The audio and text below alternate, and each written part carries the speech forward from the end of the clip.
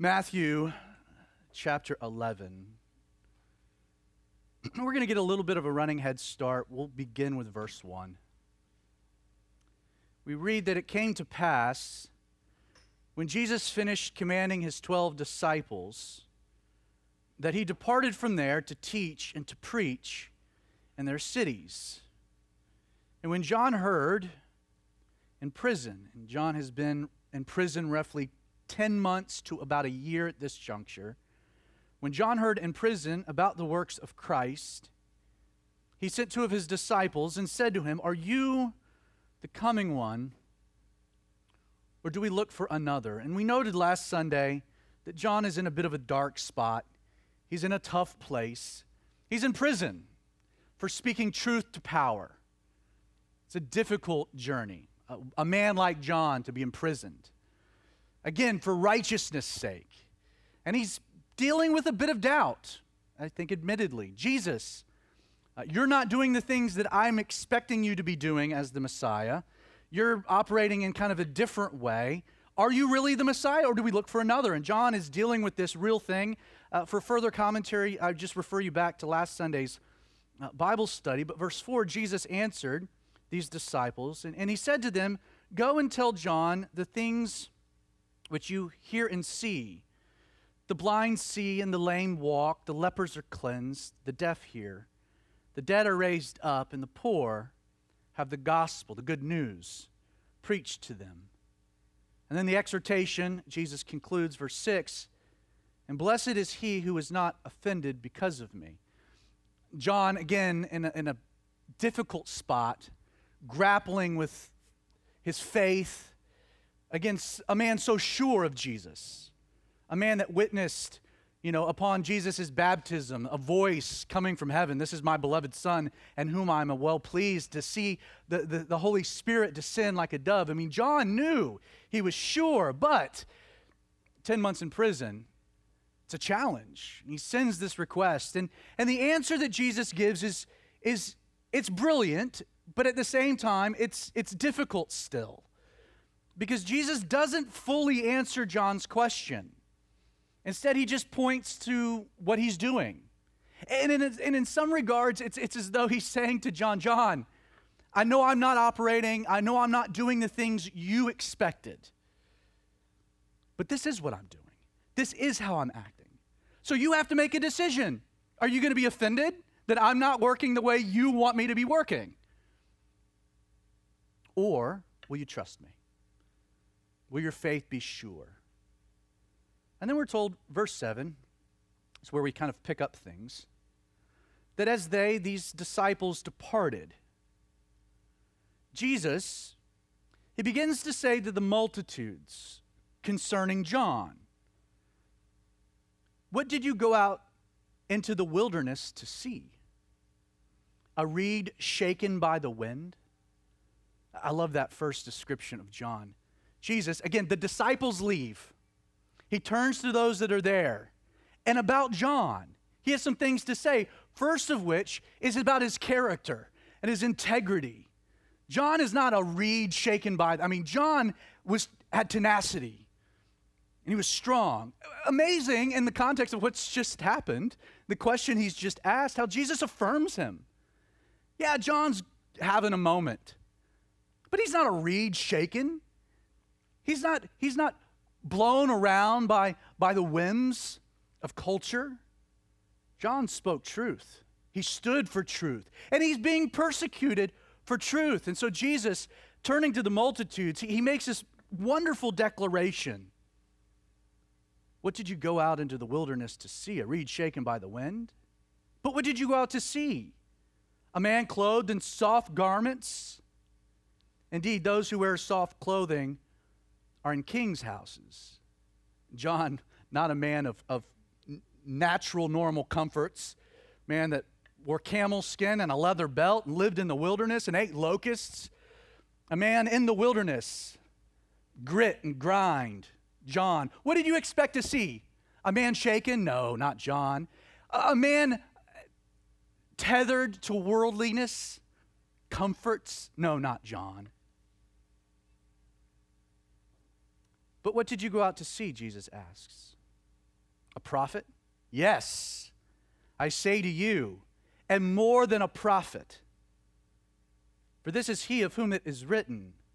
And then Jesus quotes Malachi 3:1. He says, behold, I send my messenger before your face, who will prepare your way before you. Assuredly, Jesus says, I say to you, among those born of women, there has not risen one greater than John the Baptist.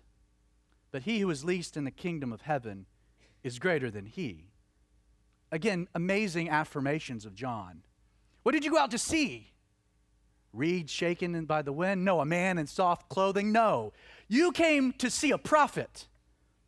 Jesus affirming John's calling and his ministry. A unique prophet in the sense that he's a prophet who was prophesied of. Malachi saying that there would be a forerunner to the Messiah, a man sent to prepare the way. John, unique of all the prophets, for he was prophesied of.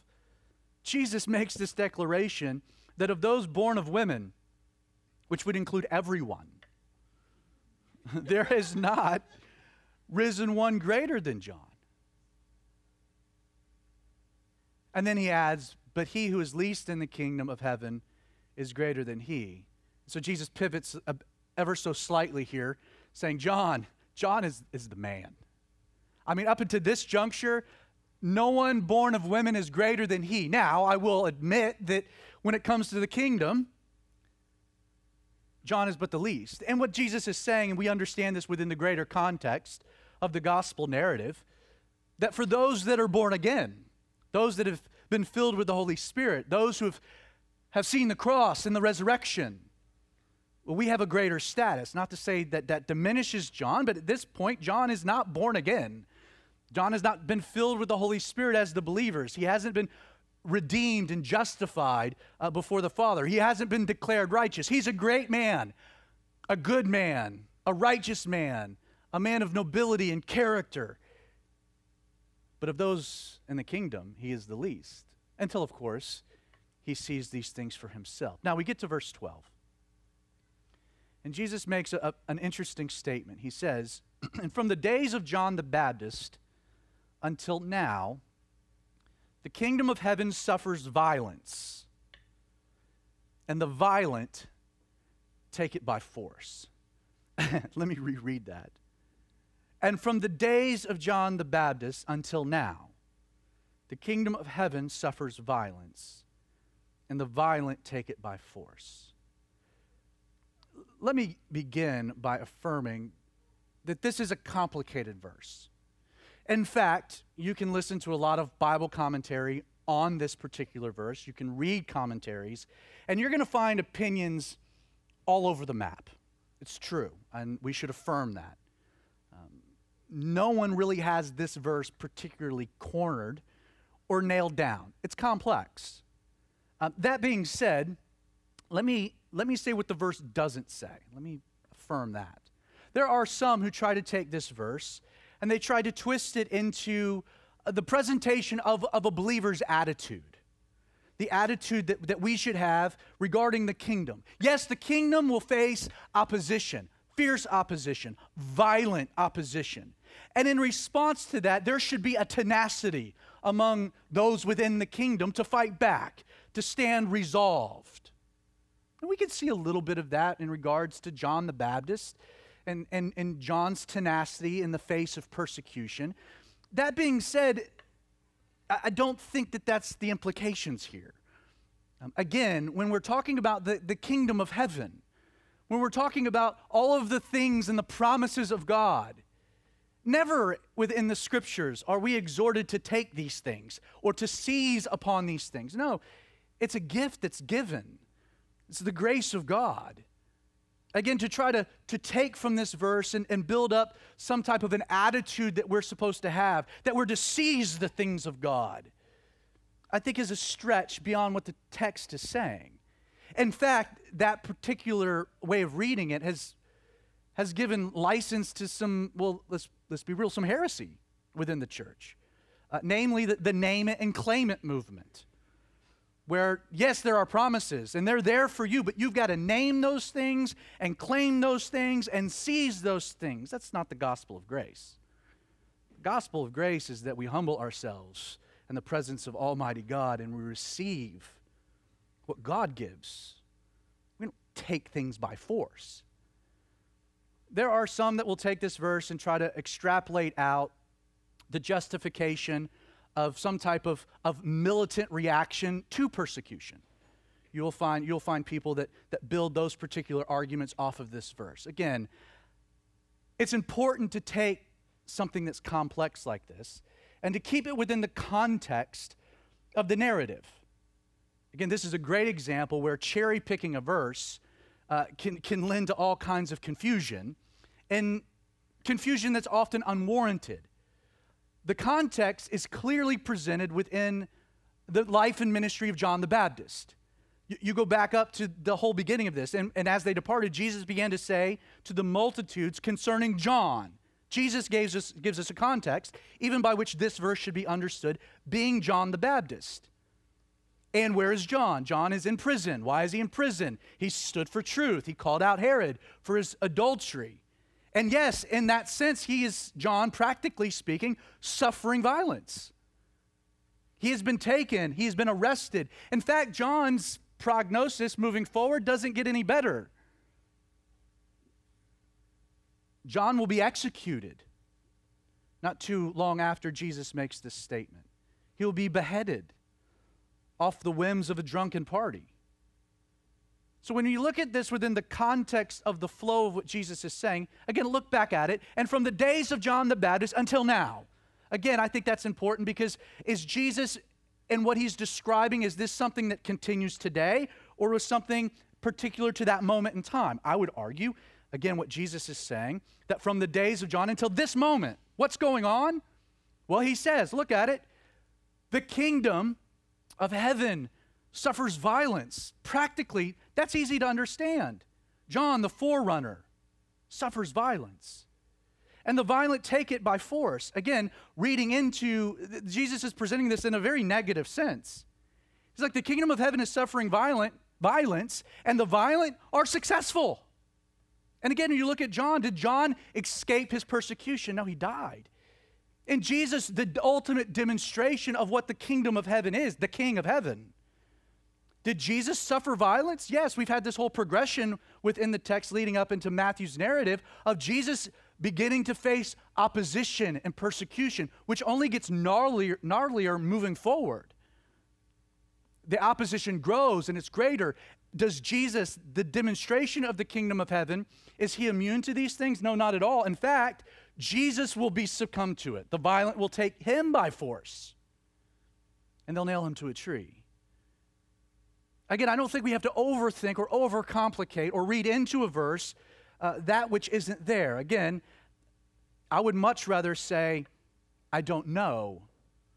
That being said, within the context of the flow of John, it seems likely that Jesus is just affirming what's going on. The kingdom of heaven is suffering violence. There's a real opposition. And the violent, they take it by force. If you disagree with that take, you can Facebook me about it. Verse 13. For all the prophets and the law prophesied until John. And if you are willing to receive it, he is Elijah, who is to come. He who has an ear, let him hear. Interesting, that phrase in verse 15. He who has an ear, let him hear. It's a refrain that Jesus will use frequently in the Gospels. In fact, 8 times in the Gospels, Jesus will use this phrase to kind of hammer home a point. He who has an ear, let him hear. Don't be confused. Accept what I'm saying. Take it to heart. Grapple with it. He who has an ear, let him hear. Not just information to rattle around one's brain, but the application of one's heart. 8 times in the Gospels, Jesus will use this. He'll close a thought with this refrain. Most notably, in his letters to the churches in Revelation 2 and 3, you will find this phrase repeated at the end of all 7 letters. One additional time it's mentioned in the book of Revelation, 8 times in the Gospels, 8 times in the book of Revelation. Jesus will add in his letters, again, writing to the church, which at this point doesn't exist, he will add, he who has an ear, let him hear what? What the Spirit says to the churches. Not just what Jesus has to say, but what the Holy Spirit is affirming as well. John. John is a prophet. Wasn't a reed moved by the swaying of society. John stood for truth, even if it cost him.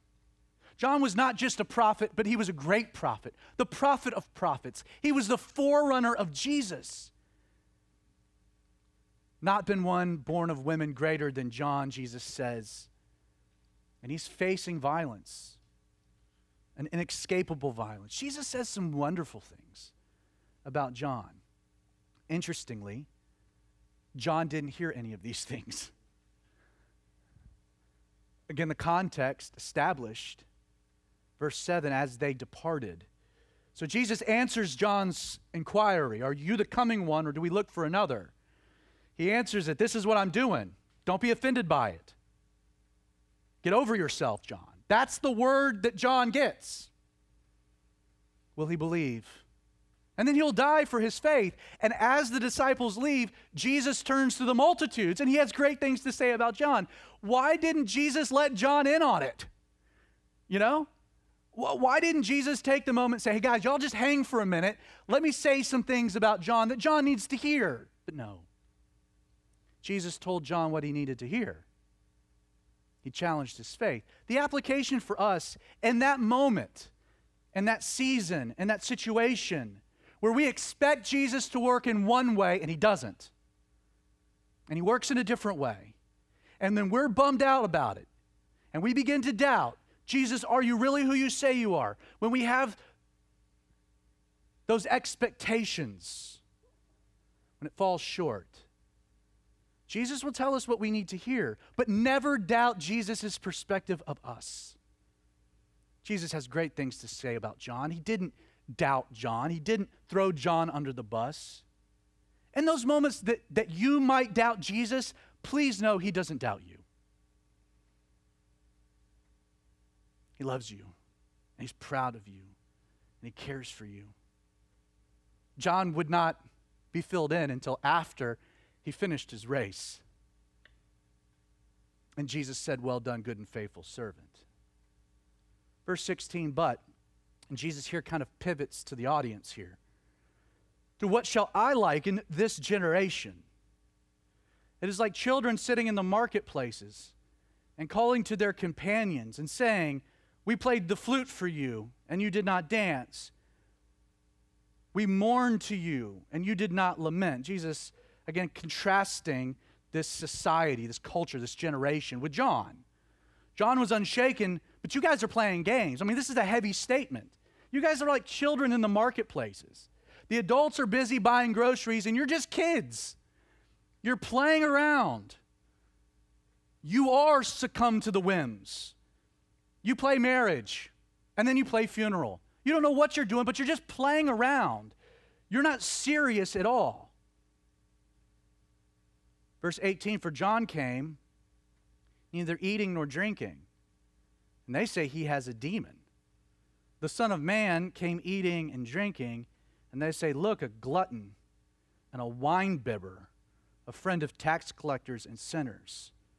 But wisdom is justified by her children. Jesus saying some heavy things here to the multitude that's gathered. Again, affirming John. He's saying, you guys, you are a fickle group of people. Sent John to you. And John was a pious man, a righteous man. He was a teetotaler kind of a guy. And what did you guys do? You said he had a demon. You rejected him. And now the Son of Man has come. And what do you say of him? Well, I'm different than John. And you call me a glutton and a winebibber. It's interesting. And again, working kind of within the lines of what Jesus is saying, it is provocative, isn't it? The Son of Man came eating and drinking. And they say, look, a glutton and a winebibber. You know, you can't make the accusation of gluttony or literally of being a wino, a wine bibber, if you were a teetotaler. And I know that's going to ruffle some Southern Baptist feathers, but Jesus is affirming, I came eating and drinking. John didn't. You said he had a demon. I did. And you accused me of sin, of sinful behavior, of being a friend of tax collectors and sinners. Again, such an accusation can't be made if Jesus was a strict teetotaler, which means he ate and drank, and he indeed hung out with tax collectors and sinners. Jesus came up with a bit of a different approach than John the Baptist did. That being said, the accusation is unfounded, for we know within Scripture that gluttony is a sin, and we also know that alcoholism is a sin. Drinking too much, being intoxicated is a sin. In fact, I'm going to get in trouble. But you're going to run into, every time you find the biblical exhortation to not drink too much, it's always also within the context of not eating too much. Like the Bible seems to be as serious about gluttony as alcoholism, which becomes very ironic when you have a lot of fat pastors rail against alcohol from the pulpit. And it's like, you're a glutton. Like, not to say that you're not making a point, that there's dangers within alcohol, but there's also dangers within being fat. You're the temple of the living God. You're to take care of yourself. Again, something I was not very good at until I almost died, and I incorporated the death diet and lost the amount of weight that I needed to be healthier. But they come to Jesus, and they're saying, you're a glutton and a wino. Again, not founded. Jesus liked to eat. And I kind of like that about Jesus. Jesus enjoyed food. Like, you know the guy likes food and good wine. First miracle, changing water into good wine. Not bad wine, good wine, where everyone's shocked about it. Like, you know you got to be into food and drink when you tell your followers, guys, I'm going away, but I'm going to give you this thing. You need to do it every time you gather in remembrance of me. And you decide to pick bread and wine. Like, you know, when you have bread and wine, you think of me. Like, you know you're a guy that's into that. And the first thing we do to heaven is the marriage supper of the Lamb. Jesus says, I'm going to abstain from wine until the kingdom. But in the kingdom, we'll be merry. Again, provocative, interesting. But in its application, Jesus is like, you guys, you didn't understand who John was. And you don't understand me either. You didn't understand the mission of John. You don't understand my mission. I came to reach the lost. I came to rub shoulders with the down and outers. Again, Jesus, when you look through Scripture, Jesus was a partier, man. He goes to a lot of parties. Interesting, though, every party he went to changed. It was transformed. That Jesus elevated what was happening and wasn't submissive to it. He says, wisdom is justified by her children. You want to judge John, look at her children. You want to judge me, look at what's yielded, what's produced. Verse 20. Then he began to rebuke the cities in which most of his mighty works had been done because they did not repent. Jesus says, woe to you, Chorazin! Woe to you, Bethsaida! For if the mighty works which were done in you had been done in Tyre and Sidon, they would have repented long ago in sackcloth and ashes.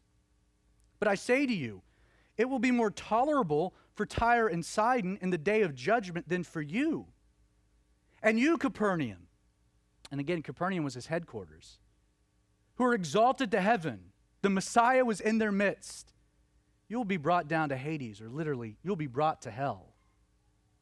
For if the mighty works which were done in you had been done in Sodom, it would have remained until this day.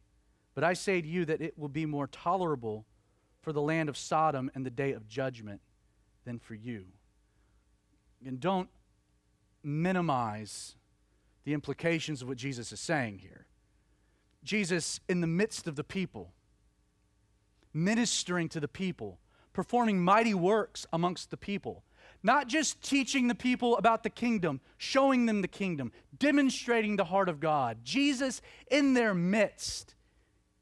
Again, what he told John, causing the blind to see and the lame to walk, and lepers are being cleansed, and the deaf hear, the dead are raised, the poor have the gospel preached, demon-possessed people are being liberated.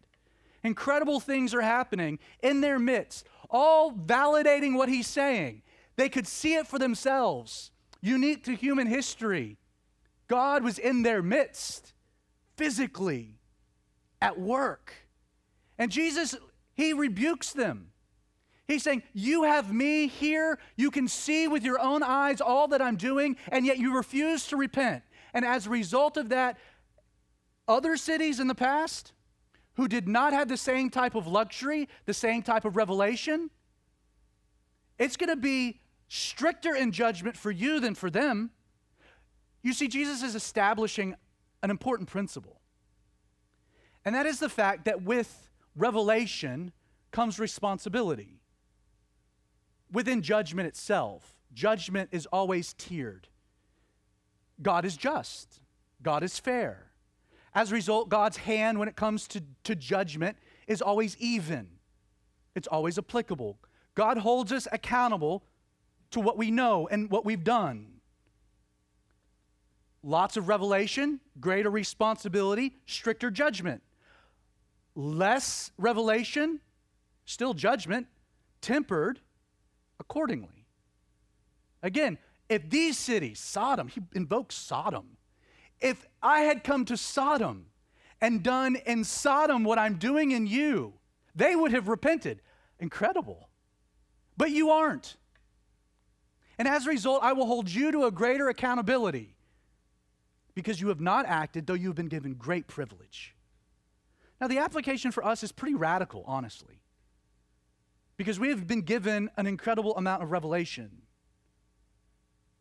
But God will hold us accountable to the amount of revelation that we have.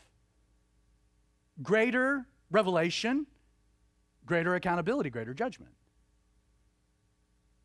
Again, it's provocative. But the most dangerous place that a person can be is at church. Seriously, especially if it's a church that's teaching the Bible, that's relaying the revelation of God. Church is a dangerous place for someone to be that isn't going to have an ear to hear what Jesus is saying, repent, and act accordingly. Why? Because you're getting greater and greater revelation you're not responding to, which means that you're just upping the ante with the amount of accountability that will be determined. Again, if you're not interested in heaven, don't come to church. Because the more you come to church, the worse your hell will be. Think, whoa, what? Well, not my words, this is what Jesus is saying. In fact, if you're like really determined to be your own God and do your own thing, you should stay as far away from Christianity and the Bible and a Bible teaching church as possible. I say that just as I don't want your hell to be any worse than it has to be. I'm just saying out of kindness. Again, God's word goes forth. It doesn't return void. Greater revelation, greater accountability, greater judgment for those that refuse to hear, refuse to respond. There's also this implication within the text that there is a tiering of judgment itself, which again, I find to be consistent with the nature of God and also encouraging. You know, people will often say, well, so you're saying that I'm going to receive the same judgment as someone like Hitler.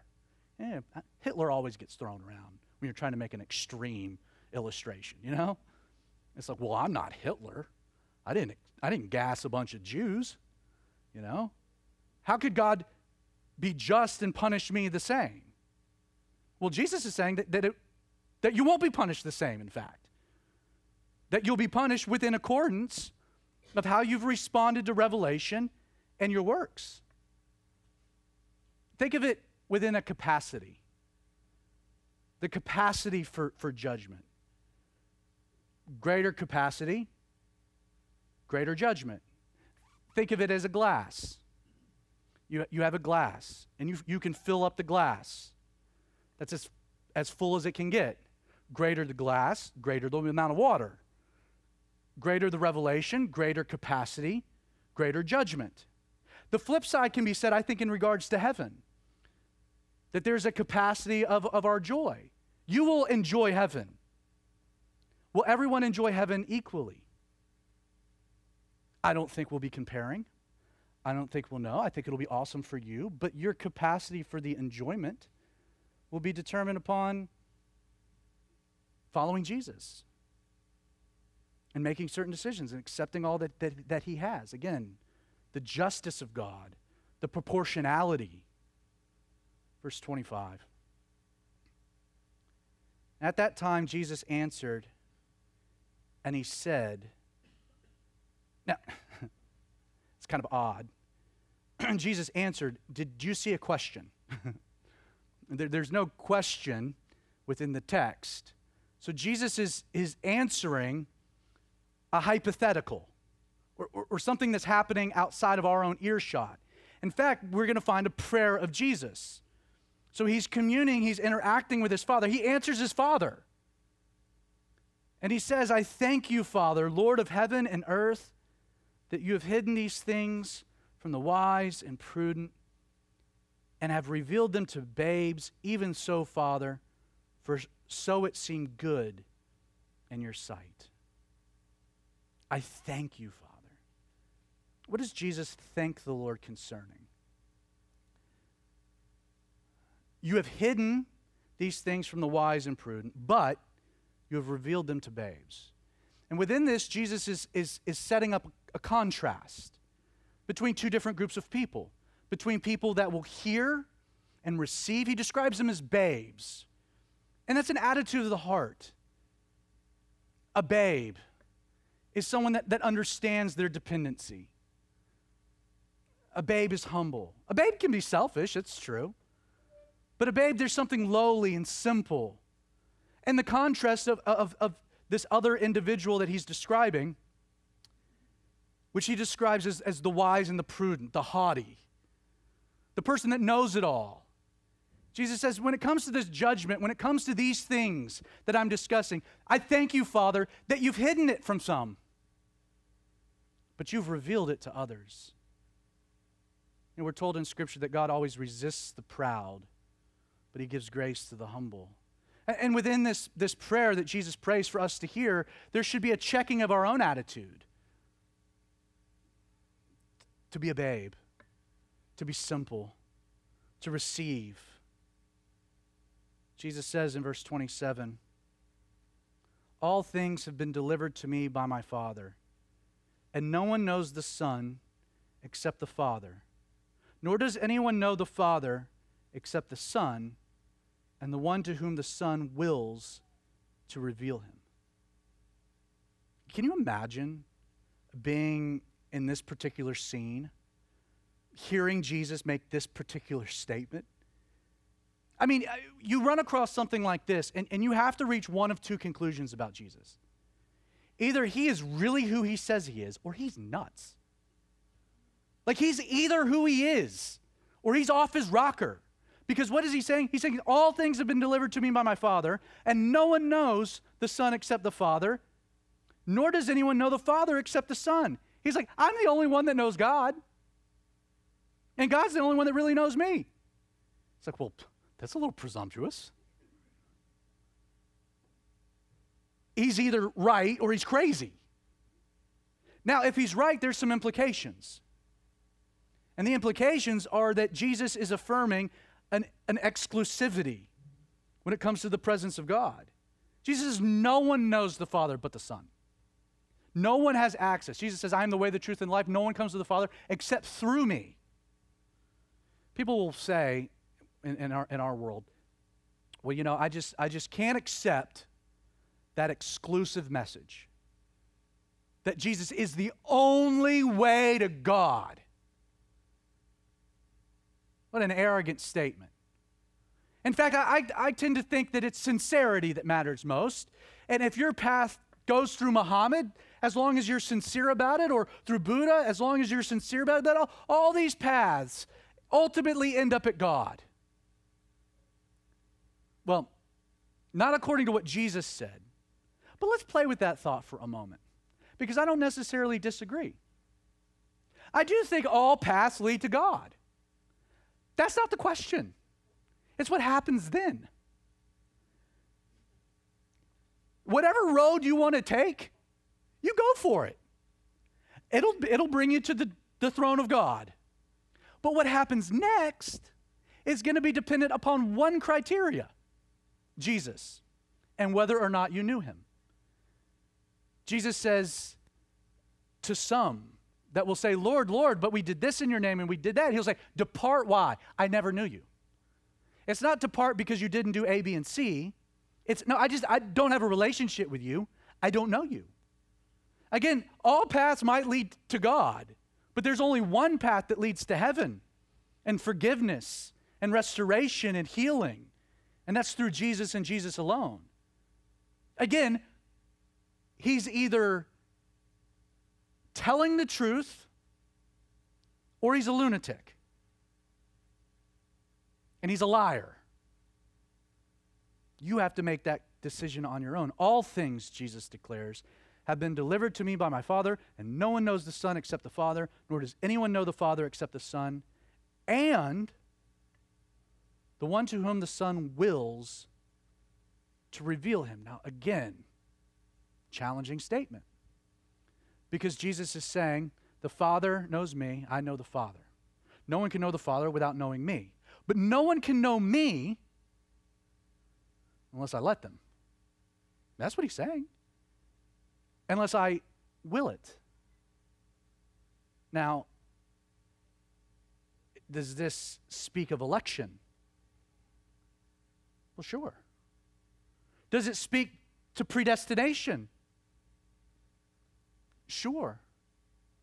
Does it exclude you? No, not at all. In fact, I would make the argument that the Son wills all, that he reveals himself to all. In fact, verse 28, Jesus then declares, in that context, come to me, all you who labor and are heavy laden, and I will give you rest. Only the Father knows the Son, only the Son knows the Father, and the only people that can know the Son are those that I will. That being said, come all who labor and are heavy laden, and I will give you rest. The dual application, the labor, speaks of a self-imposed work. It's the expectations we set upon ourselves. It's our trying, our striving, our working, our earning. You are a brutal taskmaster on yourself. But not only do we place labor upon ourselves individually, but then come those who are heavy laden. That speaks of a labor that's placed upon people, independent of your decisions. And that's true. We find that within the world. We have our expectations, which are heavy, and then we have the expectations of others. We have our labor, but then we have what's required or demanded of us.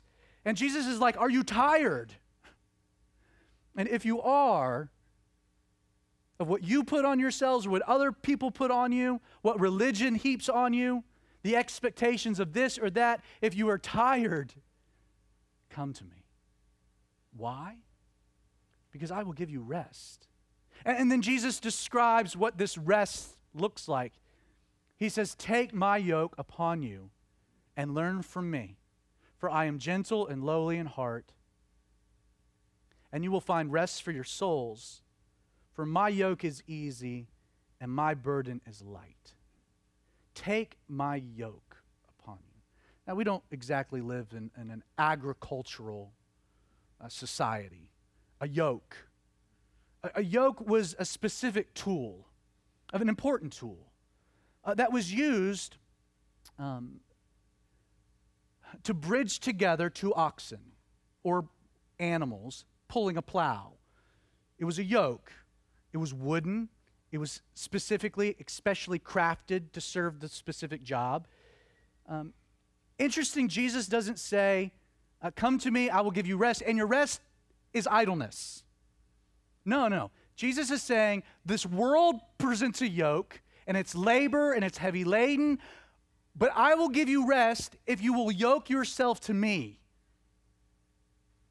Because my yoke, learn from me, I'm gentle, lowly in heart, you will find rest. My yoke is easy, and my burden is light. You know, there's nothing more frustrating in this world.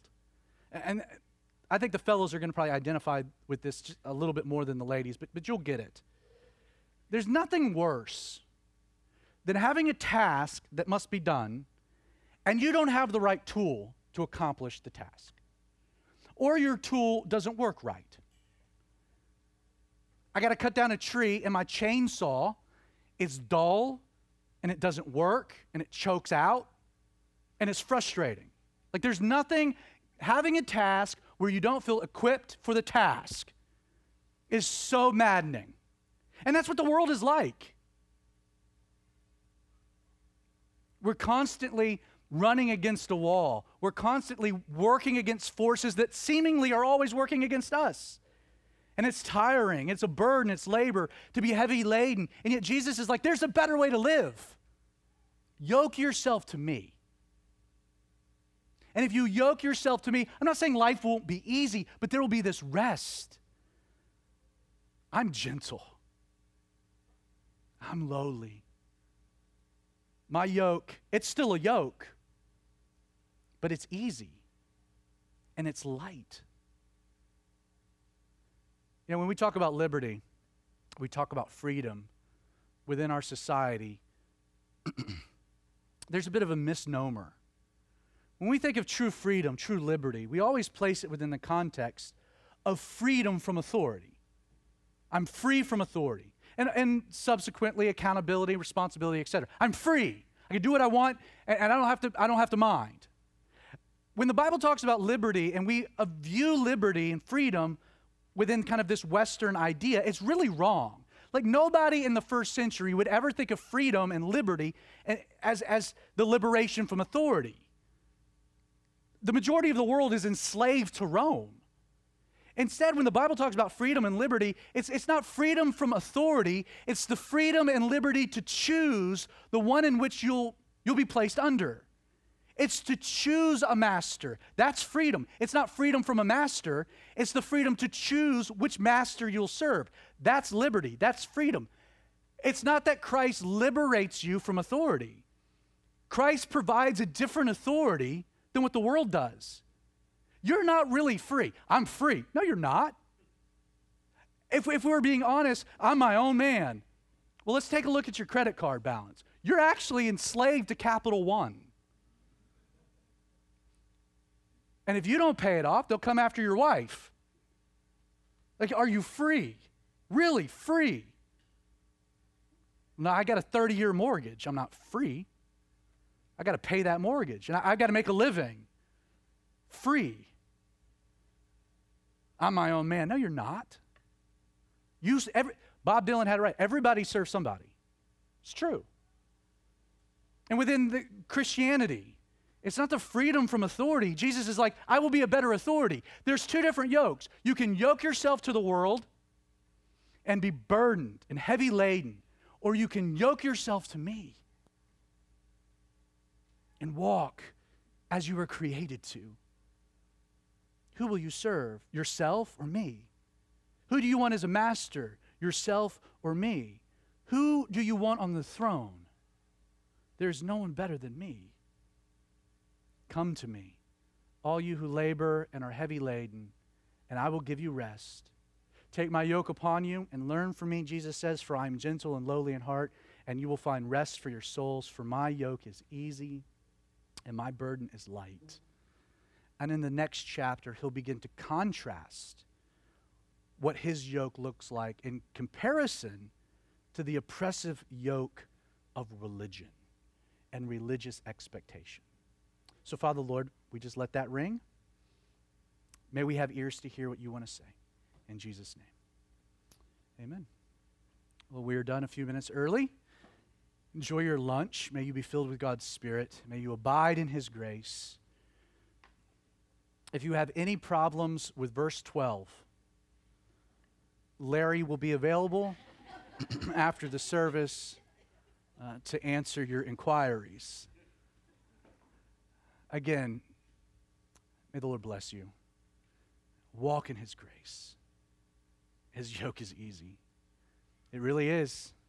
And if you don't believe me, just try it. Try it out. Give it a test drive. I don't think you'll be disappointed. You're dismissed.